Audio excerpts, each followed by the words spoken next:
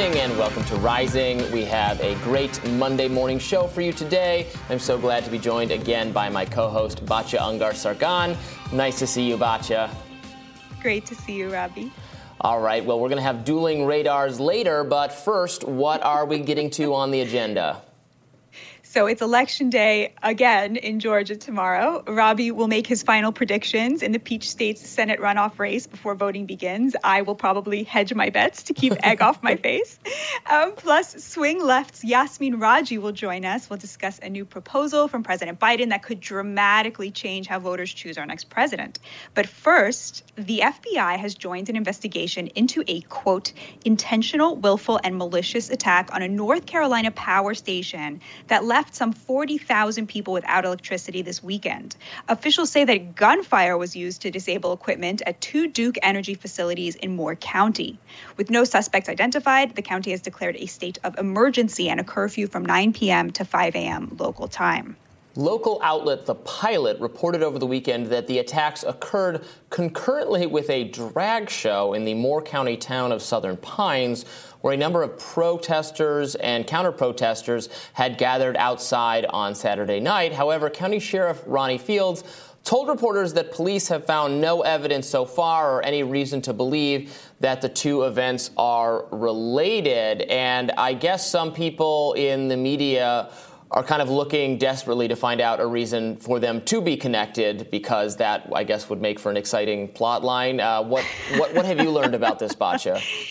So it seems that a local resident named Emily Grace Rainey, who's a former Army captain, posted an invitation to the drag show protest on her Facebook page. There have been a lot of people protesting this drag show on Saturday morning. And then on Saturday night, she posted, "The power is out in Moore County and I know why." And then it seems that FBI agents visited her in her home. But what her response was, so this is how she described it. She wrote, "Sorry for they wasted their time. I told them that God works in mysterious ways and is responsible for the outage." So to me, what's interesting about this is that the media often makes this mistake. They think that when religious people say, I know why this happened because of God, because God wanted this to happen, that is somehow like an expression of their active involvement in something or their desire for something, when actually it's just how religious people see everything as being the work of, the divine or what have you. So to me, it doesn't seem at all like this person is involved. I think if she was involved, she seems like the kind of person who'd be very proud to admit that. I agree with you. It does seem like the media is trying to, create, this connection between the drag show and this act of, it could be potentially terrorism, right? If there was somebody out there with a gun trying to destroy something like, a power source. What do you make of this story, Robbie? No, I don't know. There were other protests of drag events over the weekend. There was a drag story time event in Ohio that was canceled because there were a lot of far-right protesters gathering, and then the organizers thought it would no longer be safe. Which, look, they have the right to have the event, and then the protesters have the right to protest it, and they can march down the sidewalk if they want.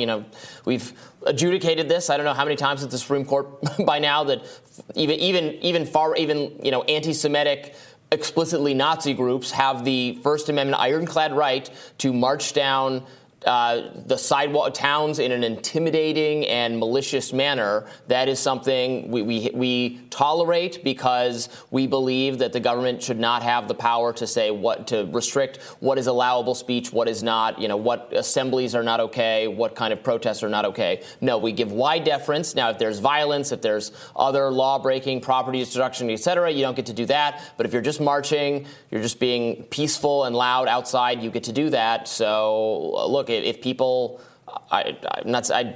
people are going to express their opposition to these events, and these events are going to go forth, that's fine. But that is going to take place, right? Right, exactly. I was thinking about this more in terms of, if you have somebody who wants to put a stop to something, taking out the power in a way is much closer to civil disobedience than taking up arms against the people themselves. Obviously, I'm not condoning it or supporting it, but it does seem like at this point, there's no reason to connect the two things. And meanwhile, legislative researcher and trans activist Erin Reed tweeted, quote, "A massive convergence of right-wing militants in Columbus, some armed, just shut down a drag holiday event. Organizers expected police to show. Unsurprisingly, they did not. Or they did, dressed in black, yellow. Proud Boys and Patriot Front are emboldened after Club Q. And according to The Intercept, queer communities are welcoming armed far-left protection," quote, after the Club Q massacre. Now, as you've covered at length here, Robbie, we still don't know the motive in the Club Q massacre. We still don't know if that was an anti-trans, anti-drag, act, a horrifying act, or if it was just the act of, personal act, somebody who's, mentally. We don't know yet what the motivation there was. But I have no problem with far left people, by the way, arming themselves. Actually, and there's a long tradition, not necessarily even far left, but of black people owning guns for self-protection historically and in areas where the police can't be relied upon to offer protection to them, or police have some kind of racial tension. That's actually what the Second Amendment is for. It can be for personal protection. It's fine. It should not be, portrayed as scary or sinister by conservative media or anyone. Oh no, they're arming themselves. No, that's the right we say that everyone should have. This is not just a right for far right protesters or something. It's for everyone. Right. I did hear about a story on Staten Island this weekend, which is a sort of famously working class community where the public library was hosting a drag queen story hour. And again, Proud Boys showed up. There was a big mess there. And just, again, one of these big cultural clashes that are happening around this flashpoint. I wonder, though, I keep asking myself, let's say, there was a planned conversion therapy event, right? Something horrifying like that that the left finds horrifying, right? And a group of, let's say Antifa, showed up and cut the power lines, right, to prevent this thing from happening. Would we be judging that in the same way, or would we be saying, look, civil disobedience is messy and these kinds of things, happen in this way? Yeah, I would not celebrate the cutting of the power lines in any cases, probably. That can have also, it's not selectively for just that facility, right? This massively exactly. Can cause tremendous harm to other people. You have to. Yeah, there was CNN reported a story about a family who had a baby who were desperately looking for a way to keep this baby warm because it was a very cold night and people lost power. It's the same thing when protesters sometimes when they block, roadways or tunnels or bridges or something, and you inevitably have someone in a kind of medical emergency scenario or someone who's going to give birth and needs to get through. This has happened so many times. And no, our cause is more important, and which I think that it never comes off that way to, kind of the public at large. I also saw, the last thing I want to mention, a lot of people on social media describing those, the Proud Boys and whoever else the far right protesters show up. Their faces are often covered now. Everyone's speculating how many of those people are secretly FBI informants, right? Probably a large number at this point. You should just assume anyone at a right wing event like that is coordinating with law enforcement. I'm kidding a little bit, but not entirely, because there's so many. Later we find examples of top law enforcement being, if not embedded in these groups, so aware of their activities because they're always engaged.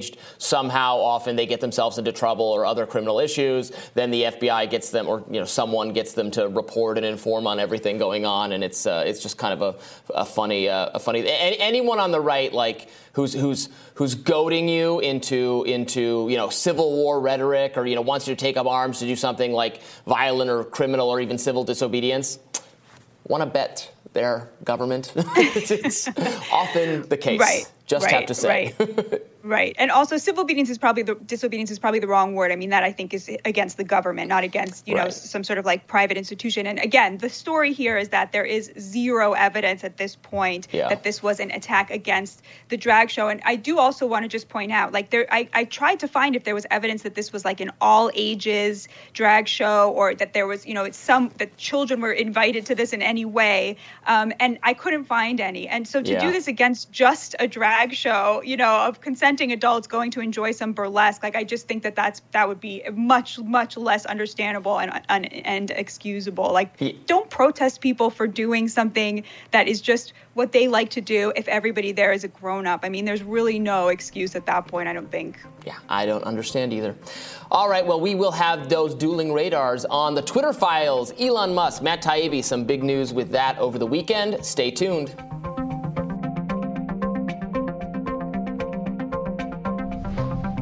Robbie, what's on your radar? Well, on Friday, Elon Musk announced that he would release the Twitter files, a behind-the-scenes account of why the social media site prevented users from sharing the New York Post's infamous Hunter Biden laptop story. Now, that story, which was erroneously categorized by national intelligence experts as disinformation of dubious and possibly Russian origin, well, it's become the archetypical example of social media moderation gone awry. Musk gave the scoop to the independent journalist Matt Taibbi, someone we've interviewed repeatedly on Rising. We've been happy to feature his reporting. And now his report was published on Twitter itself in a somewhat confusingly ordered thread. The thread contains fascinating, however, screenshots of conversations between various content moderators and company executives as the laptop story debacle was unfolding in real time. But given how massively Musk hyped the revelations, the results are a little disappointing and mostly confirm, I would say, what the public already had assumed about the situation. A still unidentified employee or process flagged the story as unsafe and suppressed its spread, and then Twitter moderators devised a retroactive justification, violation of a hacked materials policy, for having taken such an extraordinary step in the first place. Then CEO Jack Dorsey was largely absent from these conversations. Vijaya Gad, Twitter's former head of trust and safety, played a key role. Quote, "None of this material is groundbreaking, however. It's already pretty well known." Now, that said, it's very useful to see some of these internal messages. They do confirm that Twitter's various departments, communications, moderation, senior management, horrendously mismanaged the entire affair. And they were not all on the same page either. Vice President of Global Communications Brandon Borman, for example, was immediately unconvinced by the hacked materials justification. Another employee, Deputy General Counsel Jim Baker, essentially felt that erring on the safe side meant suppressing the story until evidence emerged that it wasn't hacked. Well, this turned out to be extremely bad judgment.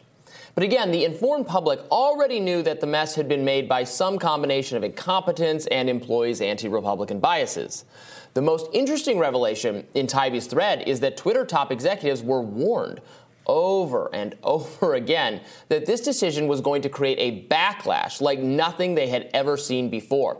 Representative Ro Khanna, a progressive lawmaker, repeatedly emailed Twitter communications staffers to complain that the firm was violating First Amendment principles. He raised some very valid points in his communications with the company, though strictly speaking, the First Amendment does not apply in this situation, and he was complaining about the First Amendment.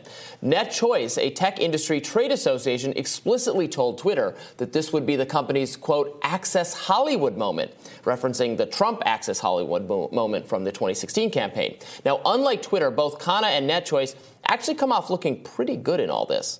Taibbi is a great journalist and should be commended for adding to the public's understanding of what went wrong here.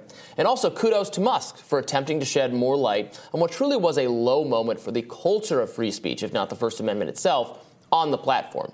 And now, even if we're essentially in, again, did the butler do it territory, where the mystery's explanation is pretty much what everyone expected all along and largely already knew. But what is really telling for me about all of this is how appallingly progressive and mainstream media are reacting. Not only are many media figures saying, hey, nothing to see here, they're actively shaming Taibbi for participating in the exercise at all. Wajahat Ali is a contributing writer for the New York Times who thinks that what Taibbi did was disgraceful for some reason. He says Taibbi is selling his soul for the richest white nationalist on earth. By that, I take it he means Musk. And I assume by white nationalist, he means someone who would like a non-Trump Republican to win in 2024. The bar for what counts as a white nationalist keeps getting lower and lower. And also, this should go without saying, but just because revealing what went wrong under Twitter's previous management may benefit Musk right now, it doesn't mean it's wrong to do that. The American public deserves answers about how and why Twitter censored the Hunter Biden story, and we should be glad we're getting them no matter how it comes to us. The people who are mad that Taibbi and Musk are telling you more about how it happened, they're mad because they don't want you to know what happened because it implicates them. Social media companies wrongly branded the Hunter Biden story as Russian disinformation because the media was screaming at them to do just that. The MSM were the ones who got it wrong, and they don't want you to remember that. By the way, here's what Wajahat Ali said about the Hunter Biden story at the time it was released. Wonder why he wants us all to move on so quickly. And by the way, he's not alone. There were so many media figures all scolding Taibbi in unison for, quote, doing PR for the world's richest man. Here's NBC's Ben Collins, so-called expert on misinformation, thinking that Taibbi is humiliating himself. MSNBC's Mehdi Hassan said the exact same thing. Here's yet another NBC News reporter suggesting that Taibbi's work isn't as good as it was in his Rolling Stone magazine days. Rolling Stone magazine, by the way, called the Twitter files a snooze fest. Again, Rolling Stone would probably prefer that people not spend too much time on this or ask themselves questions like, what did Rolling Stone think about the Hunter Biden laptop story when it was released? Well, I have some receipts. Let's take a look at that. Oh, there you go. Vile, baseless conspiracy theories. Media figures don't want Musk or Taibbi or anyone else to dwell on the Hunter Biden laptop story because it's one of the most embarrassing collective media screw-ups in history. They pressured social media companies to suppress information. That was true because they were absolutely convinced otherwise. They were wrong then, and now they want you to kindly forget about it, please. And for me, that was almost a bigger lesson from what was, it was not what was being revealed the other night. It was then the reaction from mainstream and progressive media figures. I mean, the way they were describing Taibbi and what he was doing was just like insane. Disgraceful, shameful, promoting white nationalism, all from people who, if you look back, they were the ones. They were among a chorus of voices that was shaming social media companies into making this decision specifically. And then we've seen that again with COVID stuff as well. With the COVID stuff, I think there has been more of a lockstep government and media pressuring social media companies. In the Hunter Biden laptop case, we're understanding that, while national law enforcement, some government officials, I think, had issued dire warnings, and then after the censorship said some things that didn't make any, they all got it wrong too. From my understanding, really the driving force, in addition to just the employees themselves, was their friends in mainstream media just screaming at them. I remember as soon as the Hunter Biden laptop story came out, there were people in media saying, "Oh my God, this is so harmful. This is Russian. This is social media companies have blood on their hands if they don't do something about it." And we're seeing those same people now reacting with "How dare you? How dare you bring this back up?" It's so telling. So I completely agree with all of that. But to me, that is why the Twitter files actually don't matter that much. Because the bigger story here is that even if they hadn't limited the spread of the story on social media, on Twitter, the mainstream media anyway would have repressed the story because they are so in the bag with the Democratic Party, right? So to me, that sort of you're connecting those two things, but I think those two things are sort of in tension with each other. Like the mainstream media's capture by a woke elite, right? The same woke elite that used to rule Twitter and reign Twitter and is the reason the story was suppressed. Like, to me, that's a class story. That is about class solidarity, much more than it is about a political narrative. And I wish the right would see it that way, would see that the thing that's criminal here, I'm using that word loosely, but, the thing that's criminal here is not that, elite, well-off, influential conservatives don't get to have their say on this woke platform. That's bad and it's infuriating, right? But the real criminal problem is that, 80% of Americans, the entire middle class, the entire working class have been completely deplatformed. And those are the people that conservatives should be using their energy to platform because they agree with them on a lot of issues, but not all issues. And so to me, it's that's the story. Here's the class story. And the other thing, I'm so glad you brought up Ro Khanna. He really, I think, emerges as the hero here, going behind closed doors to advocate for the free speech of his political adversaries. I cannot point to a single other politician in today's landscape who I think would do that. Can you? I don't know. Probably not. But he did. Yeah, he did a really, really good thing there. We've been happy to have him on the show. We'd love to have him on again to discuss it. But yeah, absolutely. Was really pleased to see him making some totally reasonable observations that you would hope someone else in politics would also have, that like, hey, this is, really in tension with kind of some principles of free speech that we have. It's probably likely to backfire. And that's the other, takeaway I just want to put forth in all of this. I think there's no clearer example of censorship backfiring than this entire story. You mentioned how you don't think it ultimately would have had an impact on the election, like, who are the voters who are changing their mind based on this? I think, if anything, this story, the censoring of it made it seem way more important than it was, because then it was like, well, why is the truth being hidden from me? What is going on? And then it was about how woke cultural forces, mainstream forces, want to hide the truth from you. And also just didn't work because then there were thousands of stories about the decision that was made. So even if you couldn't read the Hunter Biden laptop story, well, now there's all these stories that are not being suppressed everywhere about the actions that Twitter and Facebook, et cetera, took. So more people were learning about it. It's a very clear example, to my mind, of the Streisand effect in practice, which is the famous example of the actress, trying to stop the media from having pictures of her like beautiful palatial homes or something, and then there's coverage of how she's trying to stop that, and it gets out of hand, etc. All right, well, that's us on Elon Musk. I'm sure we'll be talking about it more soon, and we'll have more Rising right after this.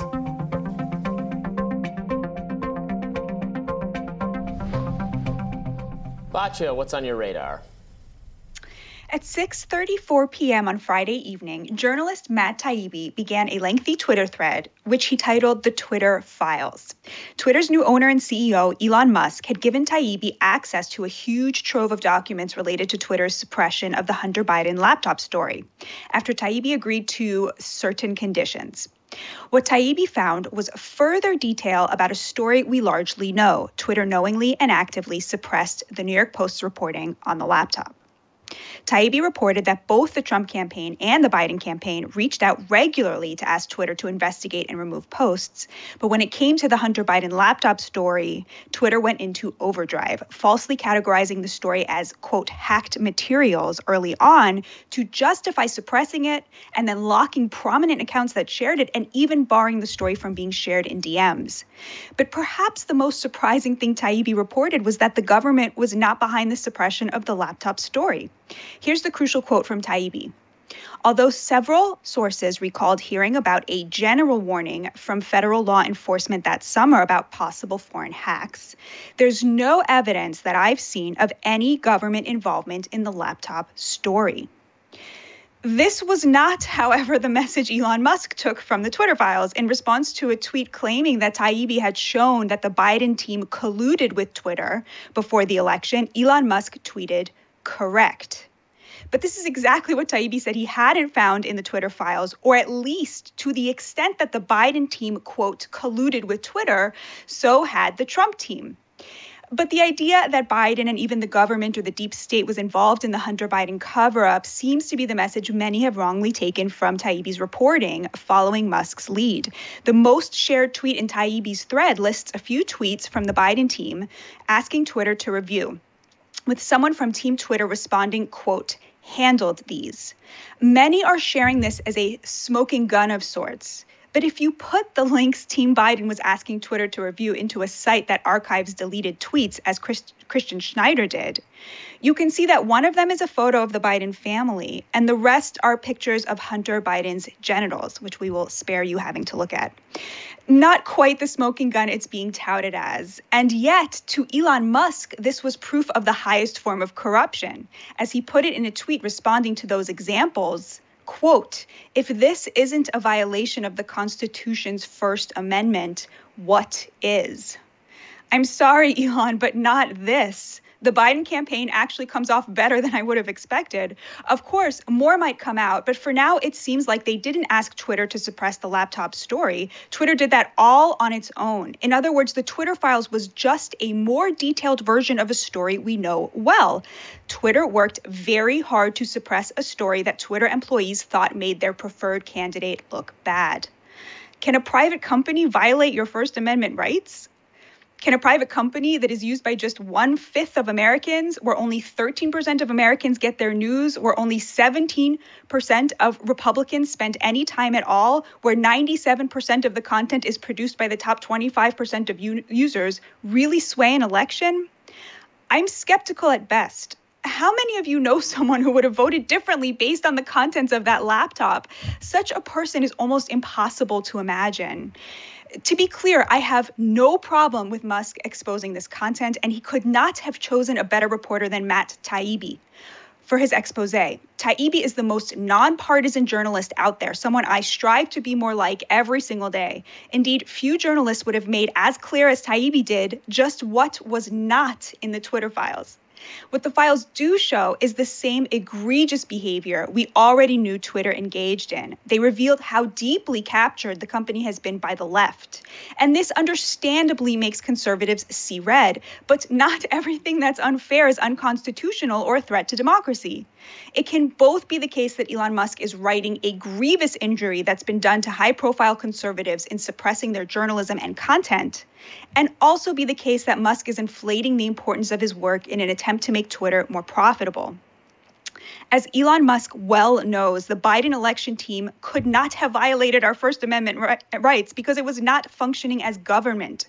Neither could Twitter, a private company that hosts relatively few Americans in its purported public square. Again, Elon Musk knows this. He clearly did not feel he was violating Kanye West's First Amendment rights when he booted him for tweeting a swastika, which, by the way, is constitutionally protected. But there is a threat to Twitter being free, and it's Musk himself. As I've discussed at length here, Musk has extensive economic entanglements with a regime deeply hostile to America. So much so that he has closed his eyes to the genocide being carried out by the Chinese Communist Party in the Xinjiang region, where Musk infamously built a showroom for Tesla. He's also bowed to pressure to store data collected by his electric cars in mainland China, where it is subject to CCP surveillance. The most important question for Musk is, will freedom of speech on Twitter take a back seat to Musk's allegiance to China like Uyghur lives have? And this is the precise question he and his team have done everything to avoid answering. On Saturday night, we got a front row seat to how unwilling Musk is to address this point.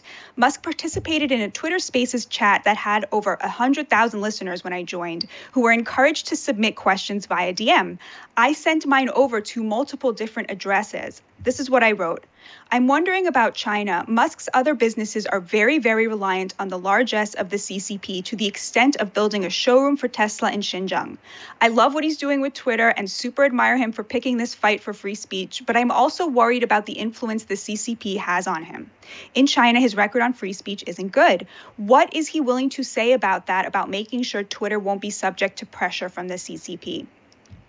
None were willing to pose my question, and the two times China came up during the discussion in the context of free speech and the recent protests, Musk was quickly rescued from having to address the question by sycophantic moderators who deemed the questions irrelevant and quickly changed the subject. Take a listen to this. Elon, you said some really admirable things about freedom of speech and your commitment to it and its role in the future of humanity. You didn't answer the question about supporting protesters in China and Iran. Is there freedom of speech for Chinese people important? It's already for the banned future of humanity? in China. Just so you know, like Twitter is inaccessible in China. You need a VPN, so it's kind of a pointless question. So you don't think making it accessible for Chinese or Iranian? It doesn't matter. No, but no, it's not. Yeah, it's not. Yeah, it's not Elon. It's not Elon blocking it. So the person who asked that question, Tommy Vietor of Crooked Media, says he was kicked out of the Twitter space right after. And his question was a good one. The fact that China bans Twitter is hardly relevant. A crusader on behalf of free speech should be able to say a kind word for China's protesters. More importantly, the question is not what Musk is doing for China's citizens, but what Musk is going to do to protect the speech of American citizens from the Chinese Communist Party. And that is something Musk simply will not answer. Very wise words, Batya. I particularly like how you point out the First Amendment issues here at stake. Not quite First Amendment issues. I totally agree with you that it's great that Elon Musk is shedding more light. The more we can understand about what happened with the Hunter Biden laptop story debacle, the better. It was clearly bad. But does it violate the First Amendment? Honestly, you'd have a better case that the Trump people asking Twitter to take stuff down violates the First Amendment because they were actually the people in charge of the government at the time. Now, in reality, everyone makes content moderation requests, and I think people in government, it depends how they're making it. It depends if it's accompanying some threat. Is publicly the government figure saying, this company should be regulated or banned or broken up in case they give me what I want, and then they're also asking them to do something. That might be a First Amendment issue, but clearly that wasn't the case at the time with the Biden people. So it was weird to see people immediately go to that as if they haven't read the First Amendment. Like, it's very clearly about government speech. But this could be bad. Like, this could all be bad without it being specifically about the First Amendment, which I agree that it is. And kudos to Elon and to Matt Taibbi, who you rightly point out is a terrific journalist. I wish they had released this in some format other than Twitter threads, because I don't know about you. I had so much trouble following that, and then it breaks halfway through. Yeah, I mean, I think when Matt Taibbi wrote on Substack that he had to agree to certain conditions, I'm pretty sure that was one of them. I mean, I'm just guessing here. He says he will on Substack explain what those conditions were, but for now I feel pretty certain that was one of them, because he is he's really good about Substack. He's really connected to the audience there and to his readership there, and the idea that he would have, Musk is working really hard to get, to make that a profitable business, right? So I feel that will probably come out as one of the conditions. I'm eager to hear what the other ones were, but I just have to say, again, he could not have chosen a better journalist than Matt Taibbi. He really is one of the best journalists of my generation, and I admire him so much. And I know that you're going to be talking a little bit about that in your radar. Yep. Stay tuned for that.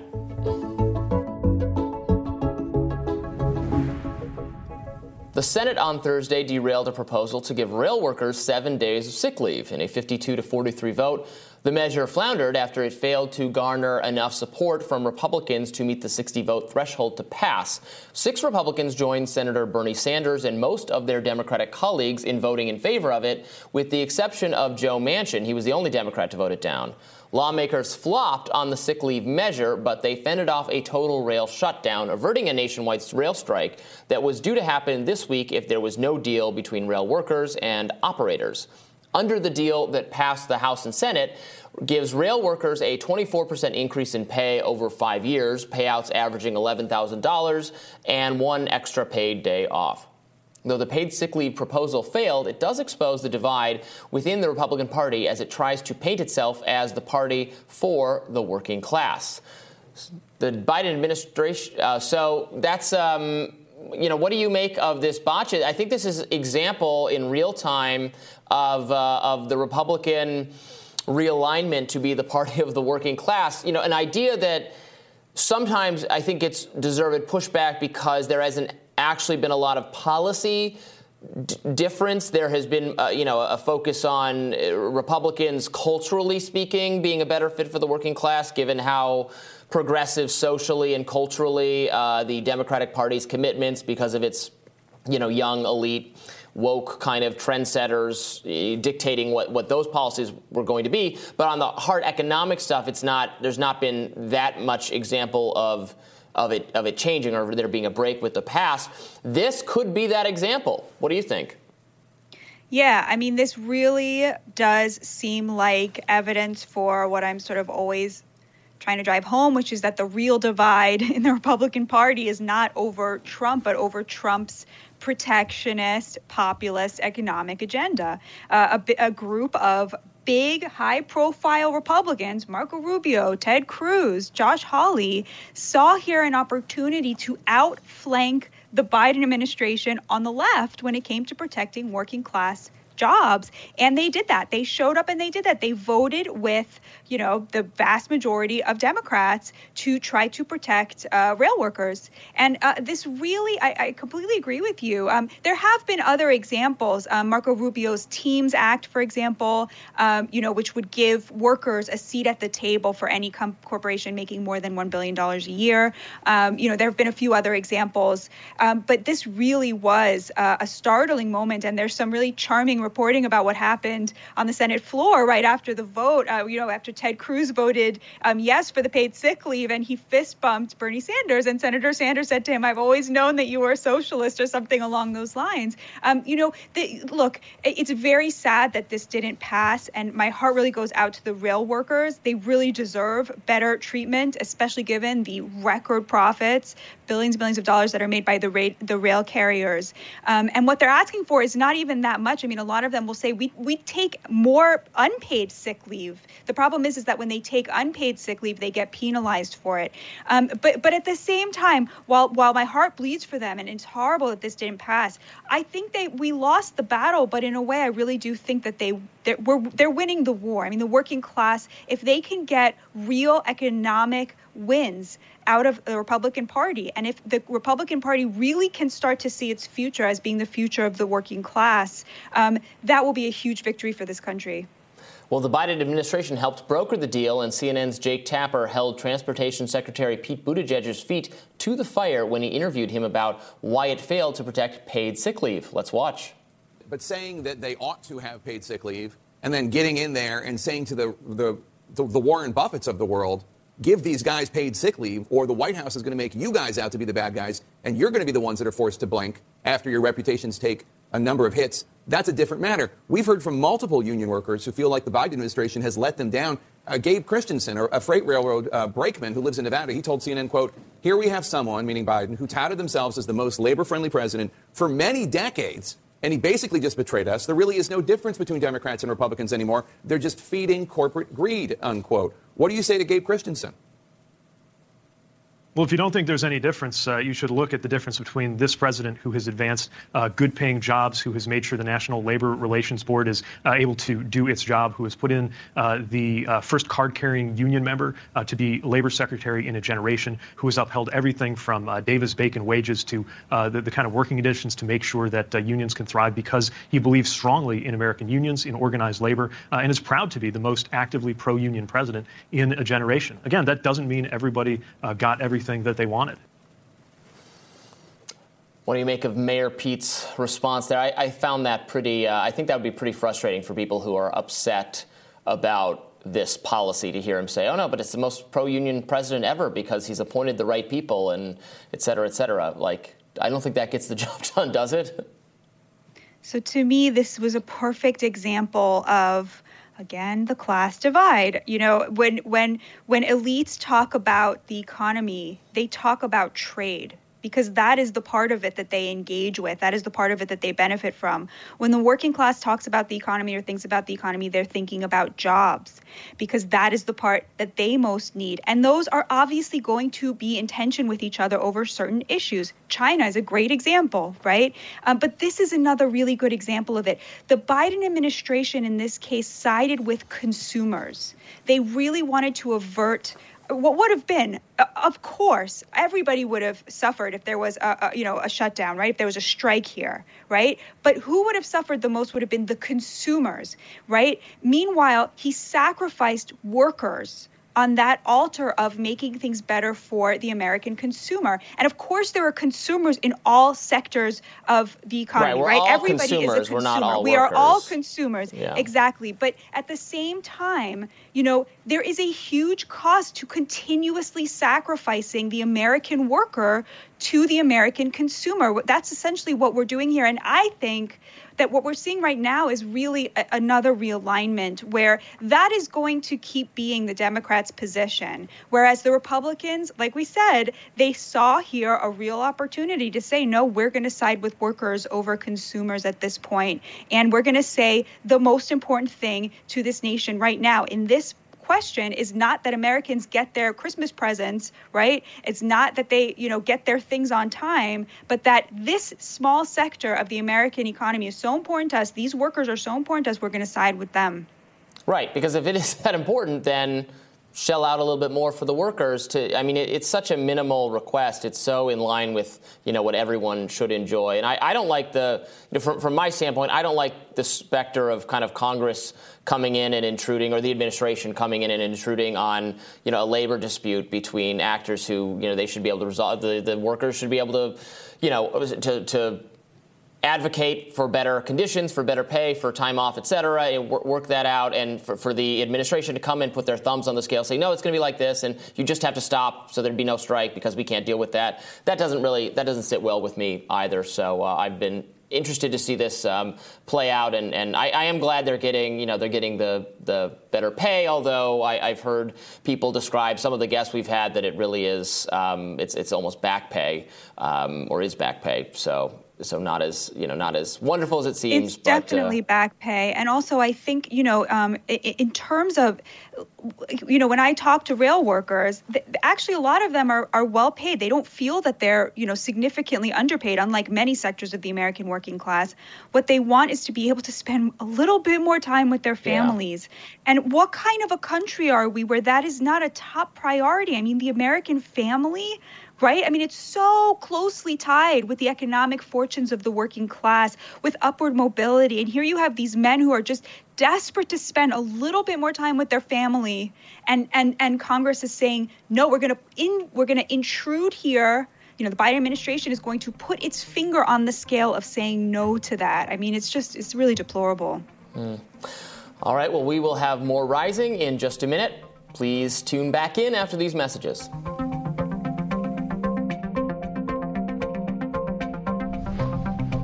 With midterms behind us, the White House is looking ahead to the 2024 presidential election. President Biden recently met with the Democratic National Committee to propose a new primary season calendar. The new nominating process would go in this order: South Carolina, then 3 days later, New Hampshire and Nevada, then Georgia, then Michigan. Originally, Iowa and New Hampshire were first in the nominating process, but the tradition has faced backlash in recent years because they are two predominantly white states and they are not representative of the country.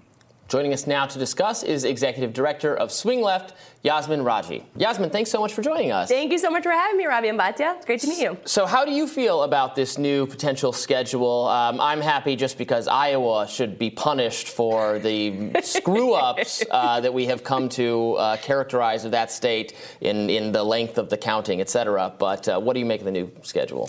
As a former Iowa resident, at a personal level, I'm sad. But in all seriousness, I'm the executive director at Swing Left, and we don't take any positions in primaries. So we are sort of waiting to see how this all goes. But we also are an organization that really believes in democracy, small d democracy, and any actions that the party is taking that are going to advance democracy. And something that we saw and what we heard from President Biden was his commitment to end caucuses because of their undemocratic nature, particularly for working folks taking the day off of work at specified times and moving around a room.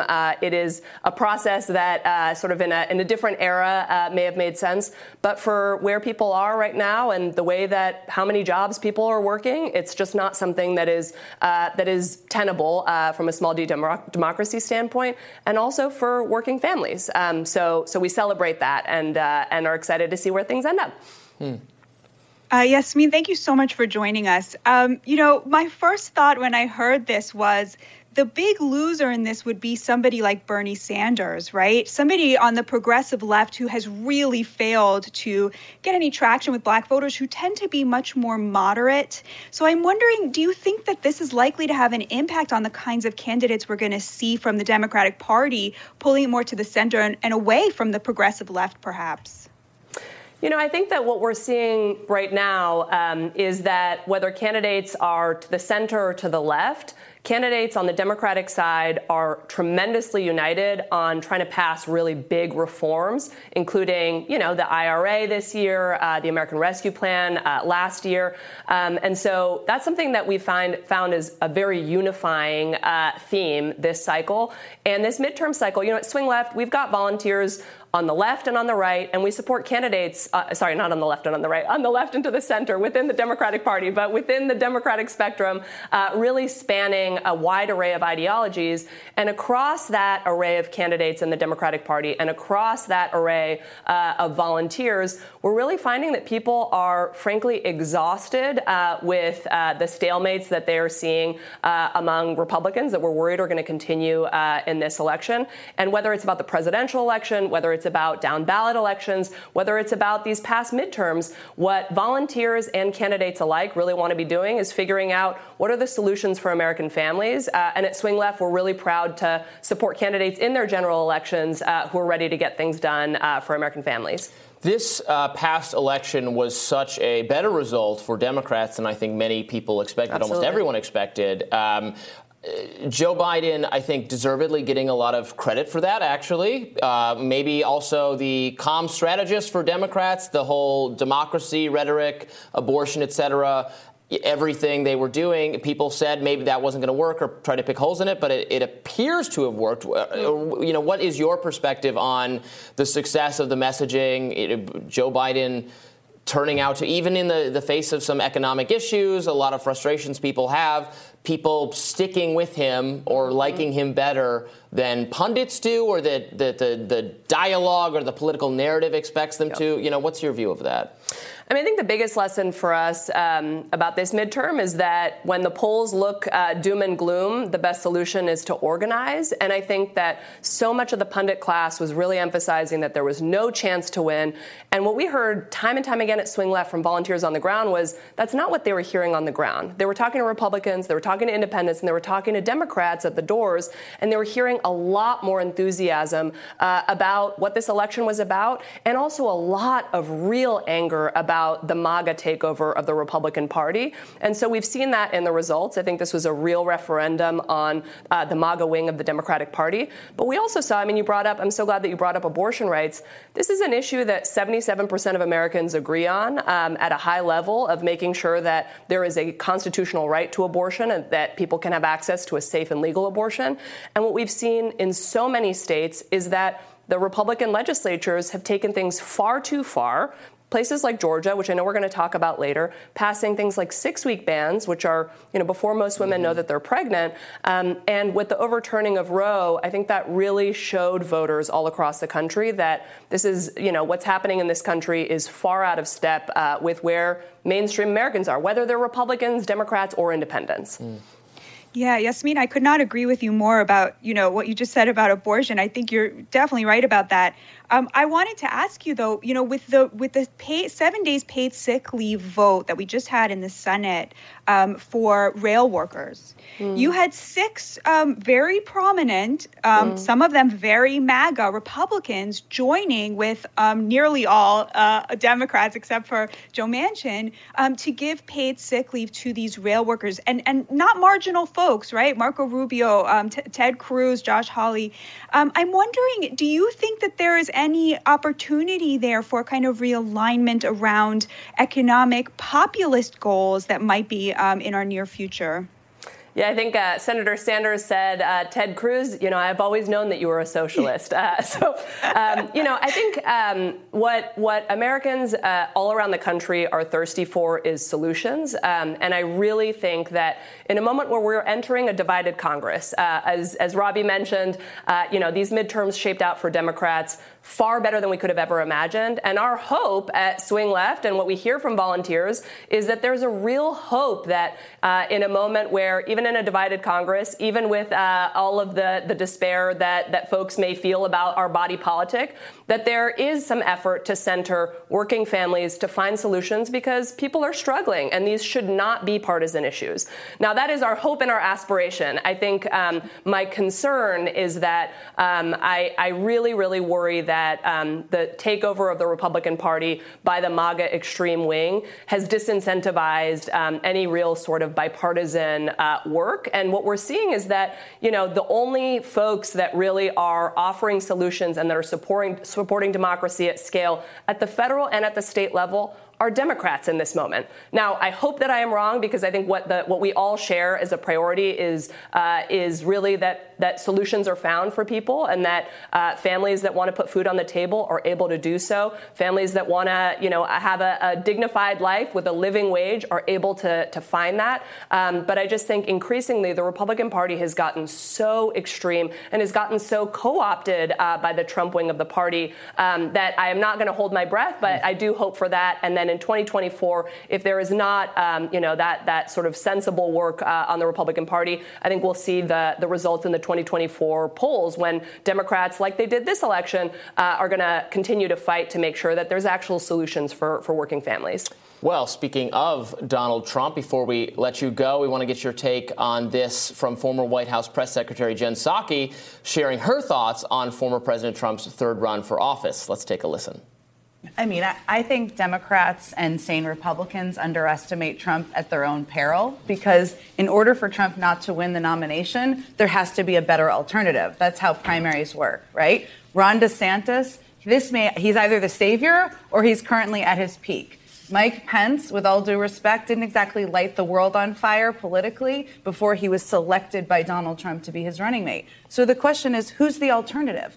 Trump has some evil charisma that helps him win the nomination. The nomination process is long. What is going to happen here, in my view, is people should not underestimate him. Yeah, I don't think Mike Pence has any chance. It's Trump or it's DeSantis. DeSantis, though, I don't know if he's peaked. He hasn't peaked in terms of name recognition. He's well known to conservative media, but he's going to become better known to the public at large. How are Democrats thinking about, probably there's a perverse hope that it's Donald Trump, because he's been beaten by Democrats kind of soundly twice now, for counting the midterm result as having had something to do with Trump's influence, whereas someone like DeSantis had a really huge victory in Florida. It was really almost the only good news that Republicans had.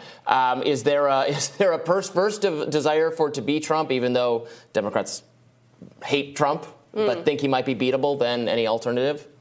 I think something that we saw this election cycle, as you know, is that the cancer of Trumpism really metastasized, not just in the federal candidates that we saw, but also in the state candidates. So we were in an election where 60% of the Republicans on the ballot, 60% of Americans had an election denier on the ballot, and a third of the Republicans running this cycle were flat-out election deniers. So not people who were sort of flirting with the concept of election denial, but were flat-out hardcore election deniers. And so I think what that tells me is that it's not about Trump anymore. It's not whether it's Trump at the top of the ballot, whether it's DeSantis, whoever it is. There is a truly concerning anti-democratic, small d democratic cancer, frankly, that is running through the Republican Party. And that's why I feel really confident, just like we saw in this midterm cycle. Democrats broke from any historical trends, broke from all conventional wisdom in standing up against that. And Republicans and independents were fed up, too. And that's why, Democrats did really, really well with independents this cycle. And I know in 2024, whether it's Trump, whether it's DeSantis, whether it's Ted Cruz, whoever it may be, I feel really, really confident that because the Republican Party has gotten so extreme, Democrats are going to have a strong showing. And we'll see who they pick on the Republican side. Well, we'll see about that. Yasmin, thank you so much for joining us. Thank you so much for having me. Thank you. Thank you, Batya. Thanks, Yasmin. We'll have more Rising right after this. Stay with us. In January, we covered here how the self-described Freedom Convoy protests in Ottawa, Canada, against pandemic health measures and Prime Minister Justin Trudeau's government. Big trucks and other vehicles blockaded roads, including one in front of Parliament, which paralyzed the nation's capital and slowed trade at U.S.-Canada border crossings for weeks. Trudeau was forced to testify before a public inquiry on his decision to invoke the Emergencies Act to clear out protesters. The emergency power had never been used before.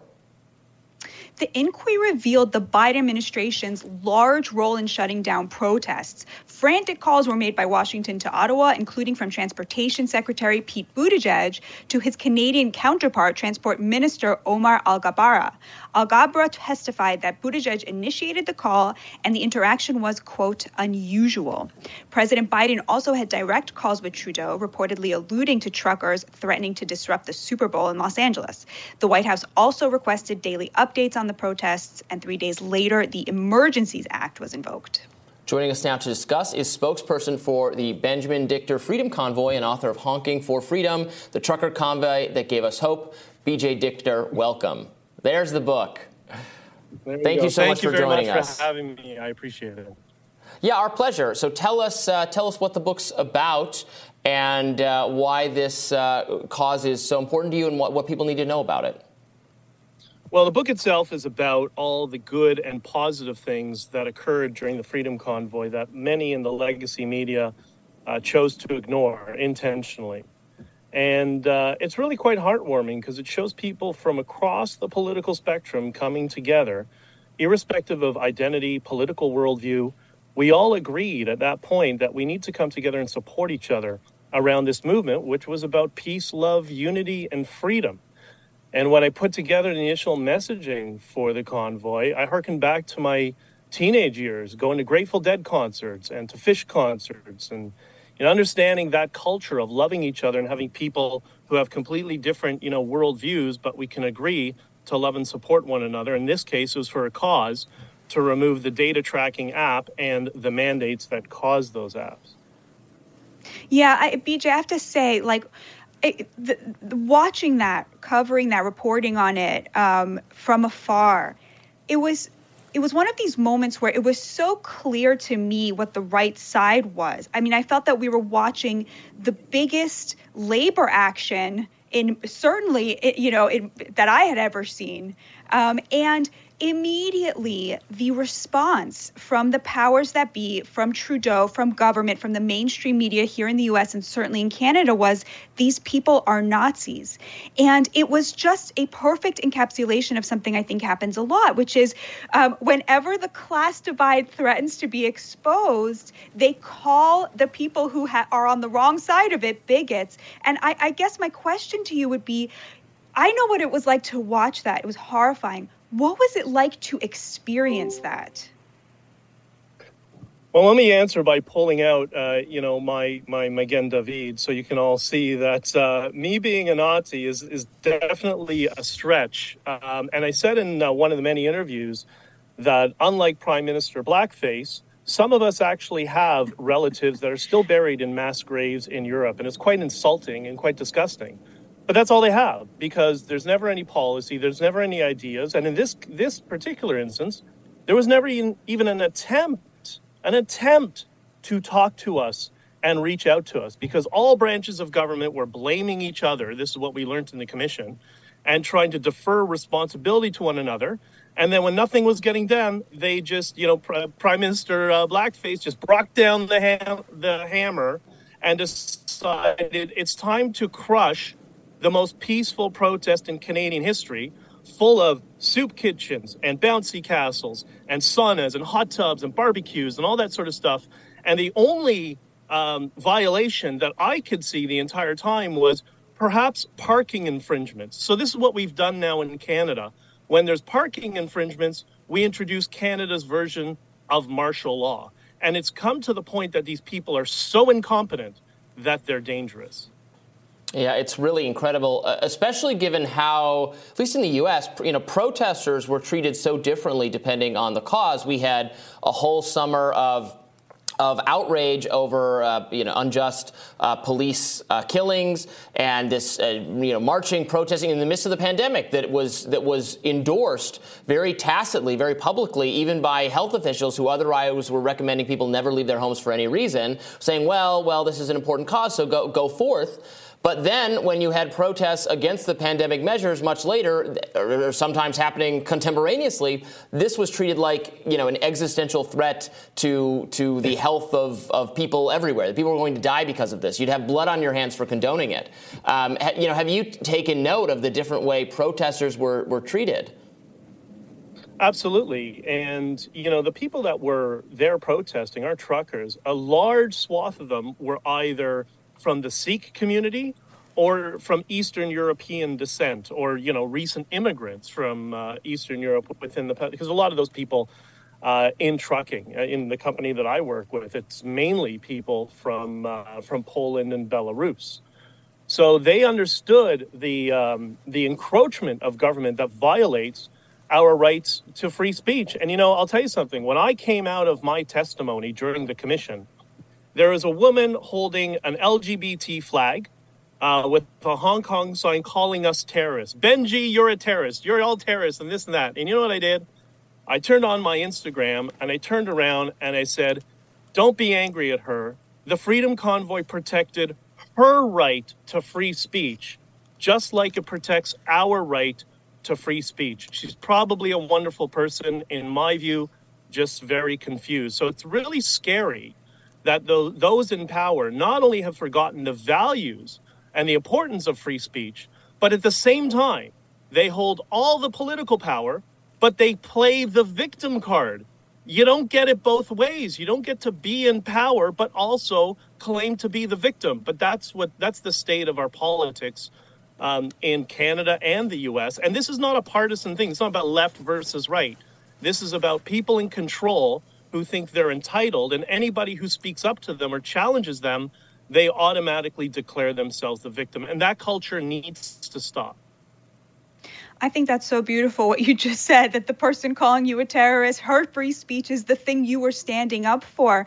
The irony there where, you were protesting fascistic measures of demanding that people who spend 99% of their days alone in their trucks put something in their bodies that they didn't want to and that they didn't need, that you were protesting, actual fascistic measures, and you were called fascists, and then the fascism on the other side just amped up, and Prime Minister Trudeau's just systematic attempt to deprive you of your civil rights, your civil liberties, with invoking the Emergencies Act, which was completely unjustified. Did you foresee that happening when you guys went into it? In your book, Honking for Freedom, the trucker convoy that gave us hope, you talk in the beginning so beautifully. You describe how this came about. Tell us a little bit about that, and tell us, did you foresee this happening? The absolute just complete breakdown of the government in terms of meeting your needs? Well, never accuse me of believing that the government is in any way competent. That's just kind of my worldview. My father was a teacher, so I've grown up around government, and I'm a little bit skeptical, if you call it that. In terms of the organic movement growing this large, I got to tell you, I tried. And when Tamara Leach called me, I said to her, and we'd been friends for many years, I said, okay, Tamara, how big do you want it to be? I can make it pretty big. I got a media strategy that I think will work. And she said, let's go as big as we can make it. Now, did we imagine it would go global and there would be convoys in 30 plus countries? That would have been a little bit of a stretch. Or the $25 million that we total raised, of which 1.2 million was in Bitcoin. We wouldn't have imagined that as well. So I think it was a success in that respect. But in terms of the Emergency Measures Act, and this is for our friends on the left and the right, Trudeau called the Emergency Measures Act on the federal level and froze our bank accounts, my bank accounts included. And by the way, not just bank accounts, credit cards, lines of credit, corporate account, everything. You couldn't transact at all. I couldn't buy myself a cup of coffee.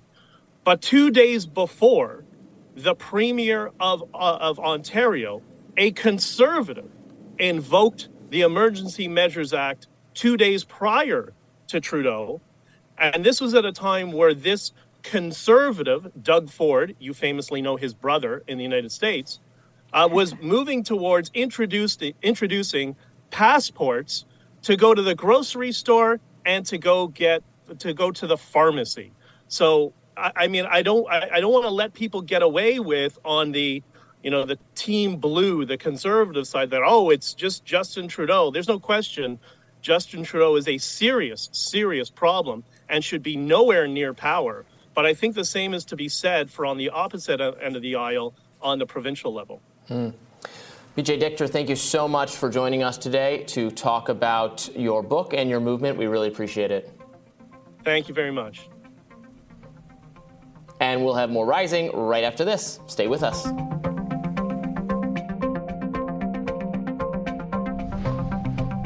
Ye, formerly known as Kanye West, is suspended from Twitter again after he posted a swastika on the site. The tweet was deleted before the rapper's account was shut down. Twitter CEO Elon Musk said the post violated the platform's rule against the incitement of violence. This is according to the New York Times. West drew more widespread criticism after he praised Adolf Hitler in an interview with far-right theorist Alex Jones on his InfoWars commercial program earlier this month. West, who goes by Ye, said, "I like Hitler, I love Jewish people, but I also love Nazis." Ye added, "Every human being has something of value they bring to the table, especially Hitler." YouTube is working to remove posts of West's interview with Jones. It's pretty incredible to be being interviewed by Alex Jones this is probably a situation that's never happened before, where Alex Jones is the reasonable moderate in the discussion, because he kept trying to go back to, well, Nazis are bad though. I don't like Nazis, and then Ye would say like, well, what's so wrong with Nazis? Pretty incredible stuff. Yeah, there was this moment where Alex Jones was saying to Ye, "They call you a Nazi, and that's so wrong. You're not a Nazi." And Ye goes, "Well, actually," and then starts praising Hitler. Look, there's a lot of people out there saying, look at the rise of anti-Semitism. They're coming out of the woodwork. They're crawling out of the sewers. I feel the exact opposite. I feel like I have never in my life seen such an outpouring of support for the Jewish community, disgust with people who would say such ugly things like this. And I think it was also very instructive because, a month ago, 2 months ago, right, when Kanye was just asking questions about how many Jews there are in this industry or that industry, a lot of people were still defending him, right? And it just kept getting progressively worse and worse and worse until he's out here actually defending Adolf Hitler and the Nazis. And, it was just so interesting because you could see at every point him sort of like hemorrhaging the support of people who were sort of trying to see what he was saying in good faith and say, look, you should be able to ask questions. You should be able to ask questions, right? Turns out that the person asking these questions, though, also admires Hitler.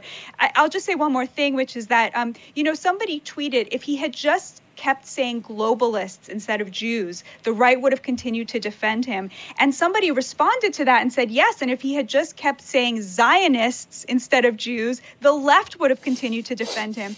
And I think that's absolutely true, right? It's a really great point, because what you see there is, of course, there are plenty of anti-Zionists who are not anti-Semitic. And of course, there are plenty of people who criticize globalism who are not anti-Semitic. But there are also a lot of people who are deeply anti-Semitic, who really admire Hitler, who use those words as euphemisms for what they're trying to say. And I'll just give one example of that. I want to hear your response. Jeremy Corbyn at one point was giving a talk, and he said, the problem with Zionists is they don't have a sense of irony. Right? Now, that statement makes no sense about Zionists because it's a political ideology, right? It makes a lot of sense when you realize he was really talking about Jews, right? And I think that is what made this so instructive, is now that is so clear to everybody. Everyone saw this happen in real time, like the devolution from legitimate, perhaps, questions to admiring Hitler. And I just can't help but feel grateful that this happened in the public sphere and that the response has been so overwhelming against this kind of hate speech. But what do you make of the moderation? So I agree with everything you said, but the moderation decision specifically around the image of the swastika, and then Elon saying that was incitement to violence and that's why it was going to be taken down. Again, look, private company, so he can have whatever policies he wants. I think we're coming around to the point where Twitter is a monarchy controlled by Elon Musk. So if the policies don't seem consistent or don't make sense to you, well, who cares? He's the king of Twitter. It wouldn't be, but if incitement to violence is a legal standard. So if he's thinking of it the way the legal standard would be, of course, just wearing a just displaying or having or wearing or showing a swastika would not be incitement to violence. That would be like incitement to violence is not protected speech under the constitutional framework, which doesn't apply here. But if we're pretending that it did, that would not be incitement to violence. You can display a swastika and you would not be suffering legal consequences. You wouldn't be disrupted from that in a public place. So if he wants to claim that what he probably should have claimed is that I guess Twitter doesn't have a policy against promoting or sharing violent iconography or iconography of certain extremist groups. I could see how that could get dicey, and I don't know that they have that policy. I don't know. Could you tweet a picture of a swastika before? I'm sure you could. I'm sure it comes up in news stories about far-right demonstrators, about Nazi organizers. If they're wearing swastika armbands or something, they'd be in the photo for an article that would appear on Twitter. So I don't know that, fine to say, I guess. What I sense really is that Elon knows Kanye and thinks this is not healthy for him and would probably just didn't want him on the platform. But I don't know. What did you make of it? Yeah, I mean, the Supreme Court has been extremely clear that, Nazi symbols are protected speech, right? So I think that Elon Musk is trying to have it both ways. On the one hand, he wants to say that Twitter is going to be a platform that represents free speech, that represents, First Amendment rights. Yeah. But then on the other hand, he's making business decisions. You cannot get an advertiser to advertise on a platform where their ad might appear on top of a swastika, right? So he's trying to sort of have it both ways. He wants to make it profitable. But of course, as Twitter's previous owners found out very quickly, to make it profitable, you have to make certain decisions that have nothing to do with free speech and everything to do with business. Now, of course, the previous management went way too far. They treated basically every conservative as a Nazi until proven otherwise, right? That was sort of their point of view, which was terrible. But, I think Elon Musk, that's sort of why it's so grating when he goes on and on about free speech, because, at the end of the day, he wants to turn Twitter into a profitable business. I think it was, a business decision about whether to take down a swastika or not. I think Twitter as a private company has the right to make that decision. Don't tell me that it's incitement to violence. The Supreme Court was very clear about that. It's not. And then was he right to suspend his account? I don't think so. I think it's really good that this is all coming out, like I said. So because the truth is that the best response to hate speech and bad speech is good speech, more speech, having it out in the open, right? Can you imagine if Ye had been deplatformed from the first thing he said about, DEFCON 3 on the Jewish people? We wouldn't have seen all this unfold. We wouldn't have known what had happened, right? We wouldn't have known where his head was at. And he's running for president right now. Not that he's going to get anywhere. Yeah, well, so I think that was a mistake by Musk. Yeah. Yeah. So according to the Daily Beast, far-right commentator Milo Yiannopoulos has actually been fired from West's informal 2024 presidential campaign after some infighting with the rapper. Now, Yiannopoulos insists he chose to leave Ye's political team on his own. He also told the Daily Beast, quote, "Ye and I have come to the mutual conclusion that I should step away from his political team. I will continue to pray for Ye and all his endeavors." And in more news, Kanye West is no longer acquiring Parler, the conservative favored social media platform. The company said on Thursday, they tweeted, the company has mutually agreed with Ye to terminate the intent of sale of Parler. This decision was made in the interest of both parties in mid-November. Yiannopoulos was also taking credit for having tricked Trump, right, into sitting down with Fuentes, right, after everybody confirmed that Trump didn't know who Nick Fuentes was at this, accursed dinner that Trump sat down to. Yiannopoulos then came out and said, yes, I tricked him. I don't believe that for a second. I mean, I think he's trying to take credit for what was reported, which was that Trump didn't know who these people were, after the fact. So taking credit for other people's work is Milo's entire existence. Exactly. But I just have to say, I think that the Democrats out there saying that Trump still has a shot, I mean, this is it for him. He sat down with a person, he had dinner with a person who a week later came out and praised Adolf Hitler. He's finished. And I try not to make prognostications because I'm always wrong, but I think, been right about this consistently on this show. For a year, I've been saying I think DeSantis can beat him in a primary, and I just don't see how he recovers from this. I don't buy it that all of the Republicans were, secretly harboring sentiments for white nationalists. You've seen leadership on that front from Mitch McConnell. You saw how they treated Steve King. I mean, it's just not the case. And here it's just so apparent. I mean, I just don't see how Trump comes back from this. Of course, I could be wrong, but to me, that's a really big headline that, nobody's reporting because I did wishful thinking, they want to run against Trump, Yes, I think that's true. And I did not see a lot of love for Trump's statement from the MAGA, among the MAGA faithful. I did not see a lot of love for Trump's recent outburst on Truth Social, responding to the Twitter files saying, well, now we should suspend the Constitution and hold a new election, or just declare that I won, or so, like saying things that are so that no, you can't, just absolutely wants to scrap the Constitution. That's not a winning message in conservative circles. I mean, he phrased it in an almost, you'd think it was coming if it was not about Trump and about wanting to have won or claim he'd won the election when he hadn't. You would think it was coming from someone who thinks the Constitution, like a leftist, the Constitution was written by slave owners and should be thrown out, like that kind of perspective. But it's Trump saying it, not something the right or conservatives want to embrace. And I was not seeing a lot of people going along with it. I was seeing a lot of, he's done, we need to break with him. But 100%. I've thought they were going to do it in the past and they've not done it. Maybe this time now that they have a conceivable replacement for Trump in Ron DeSantis, we could see it. But we will be paying attention. And, of course, there will always be the Yay presidential campaign, although they will not have Parler or the contributions of Milo Yiannopoulos. So sad. So sad. More Rising right after this. With only one day left until Election Day 2.0 for Georgia voters, it's still a close race. One new CNN poll shows that Democrat Raphael Warnock is only 4 points ahead of Republican opponent Herschel Walker. Both neck and neck for Georgia's seat in the U.S. Senate. The poll suggests that 52% of likely voters will vote for Warnock, with 48% of likely voters going to Walker. Continuing in the runoff election, inflation and the economy are the most important issues to Georgia voters. Former President Barack Obama was even in Georgia last week to encourage voters to cast their ballots for Warnock. While speaking at the rally last Thursday, Obama had this to say about Warnock's opponent. But I also had to acknowledge that I did not think he had either the competence, the character, the track record of service that would justify him representing Georgia in the United States Senate. Now, if you had forgotten what I said the last time, it's okay, because you just have to wait a minute. He reminds you every time he opens his mouth.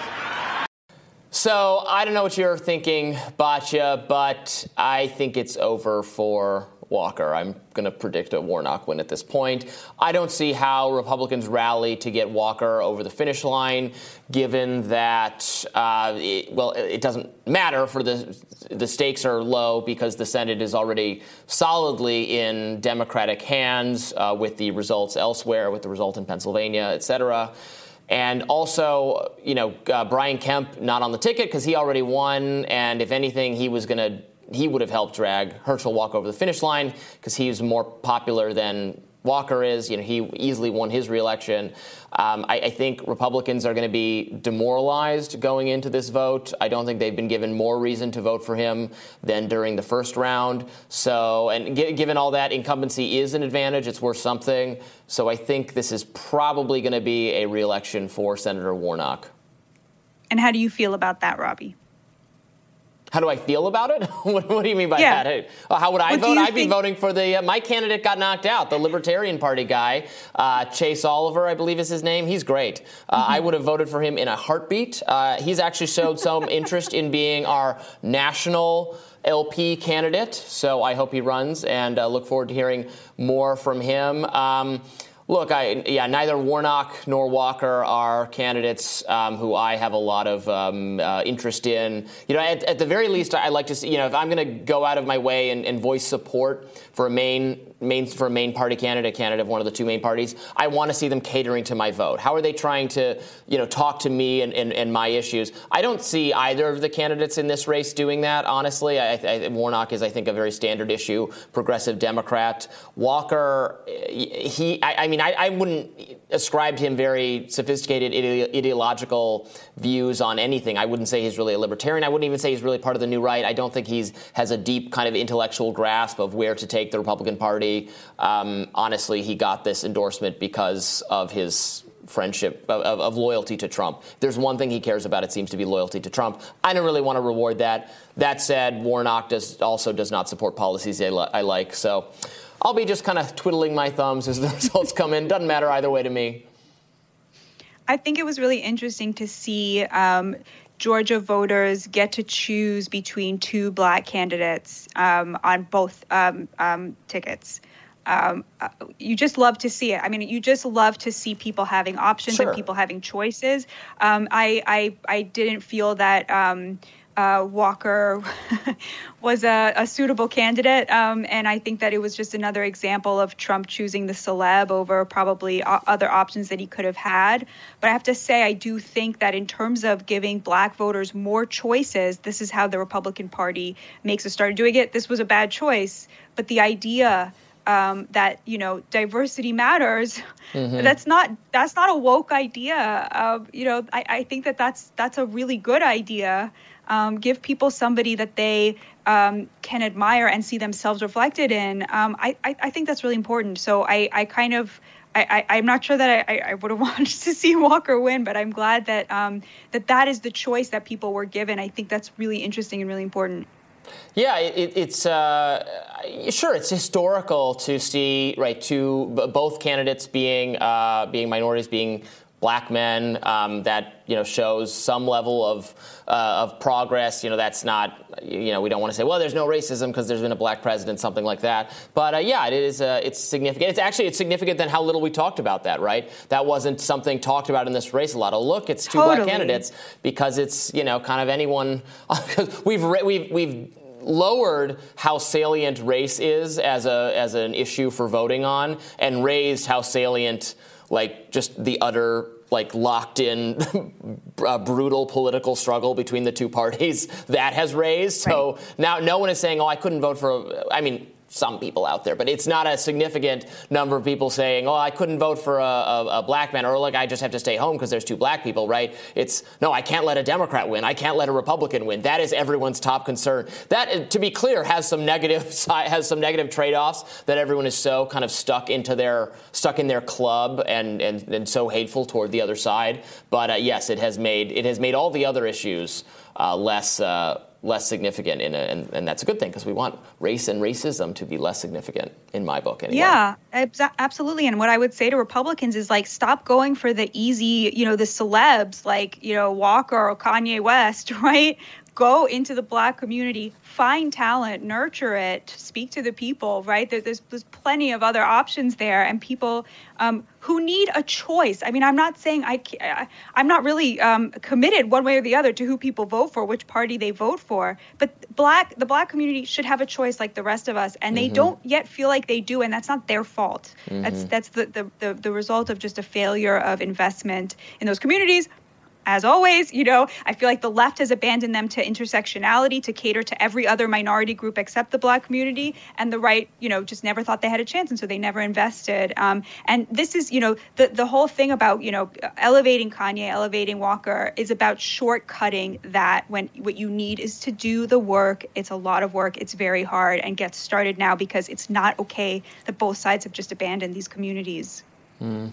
All right. Well, tomorrow on Rising, Revolutionary Black Network Savvy Sabs will join us to discuss Hakeem Jeffries' ascent to House Minority Leader. Very exciting stuff there.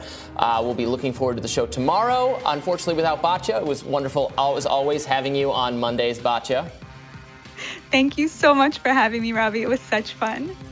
And be sure to like, share, and subscribe so you never miss any of our content. And for those of you who like to listen while on the go, we're now available anywhere you listen to podcasts, and you can check us out on Roku as well. Thanks, everybody. I'll see you later.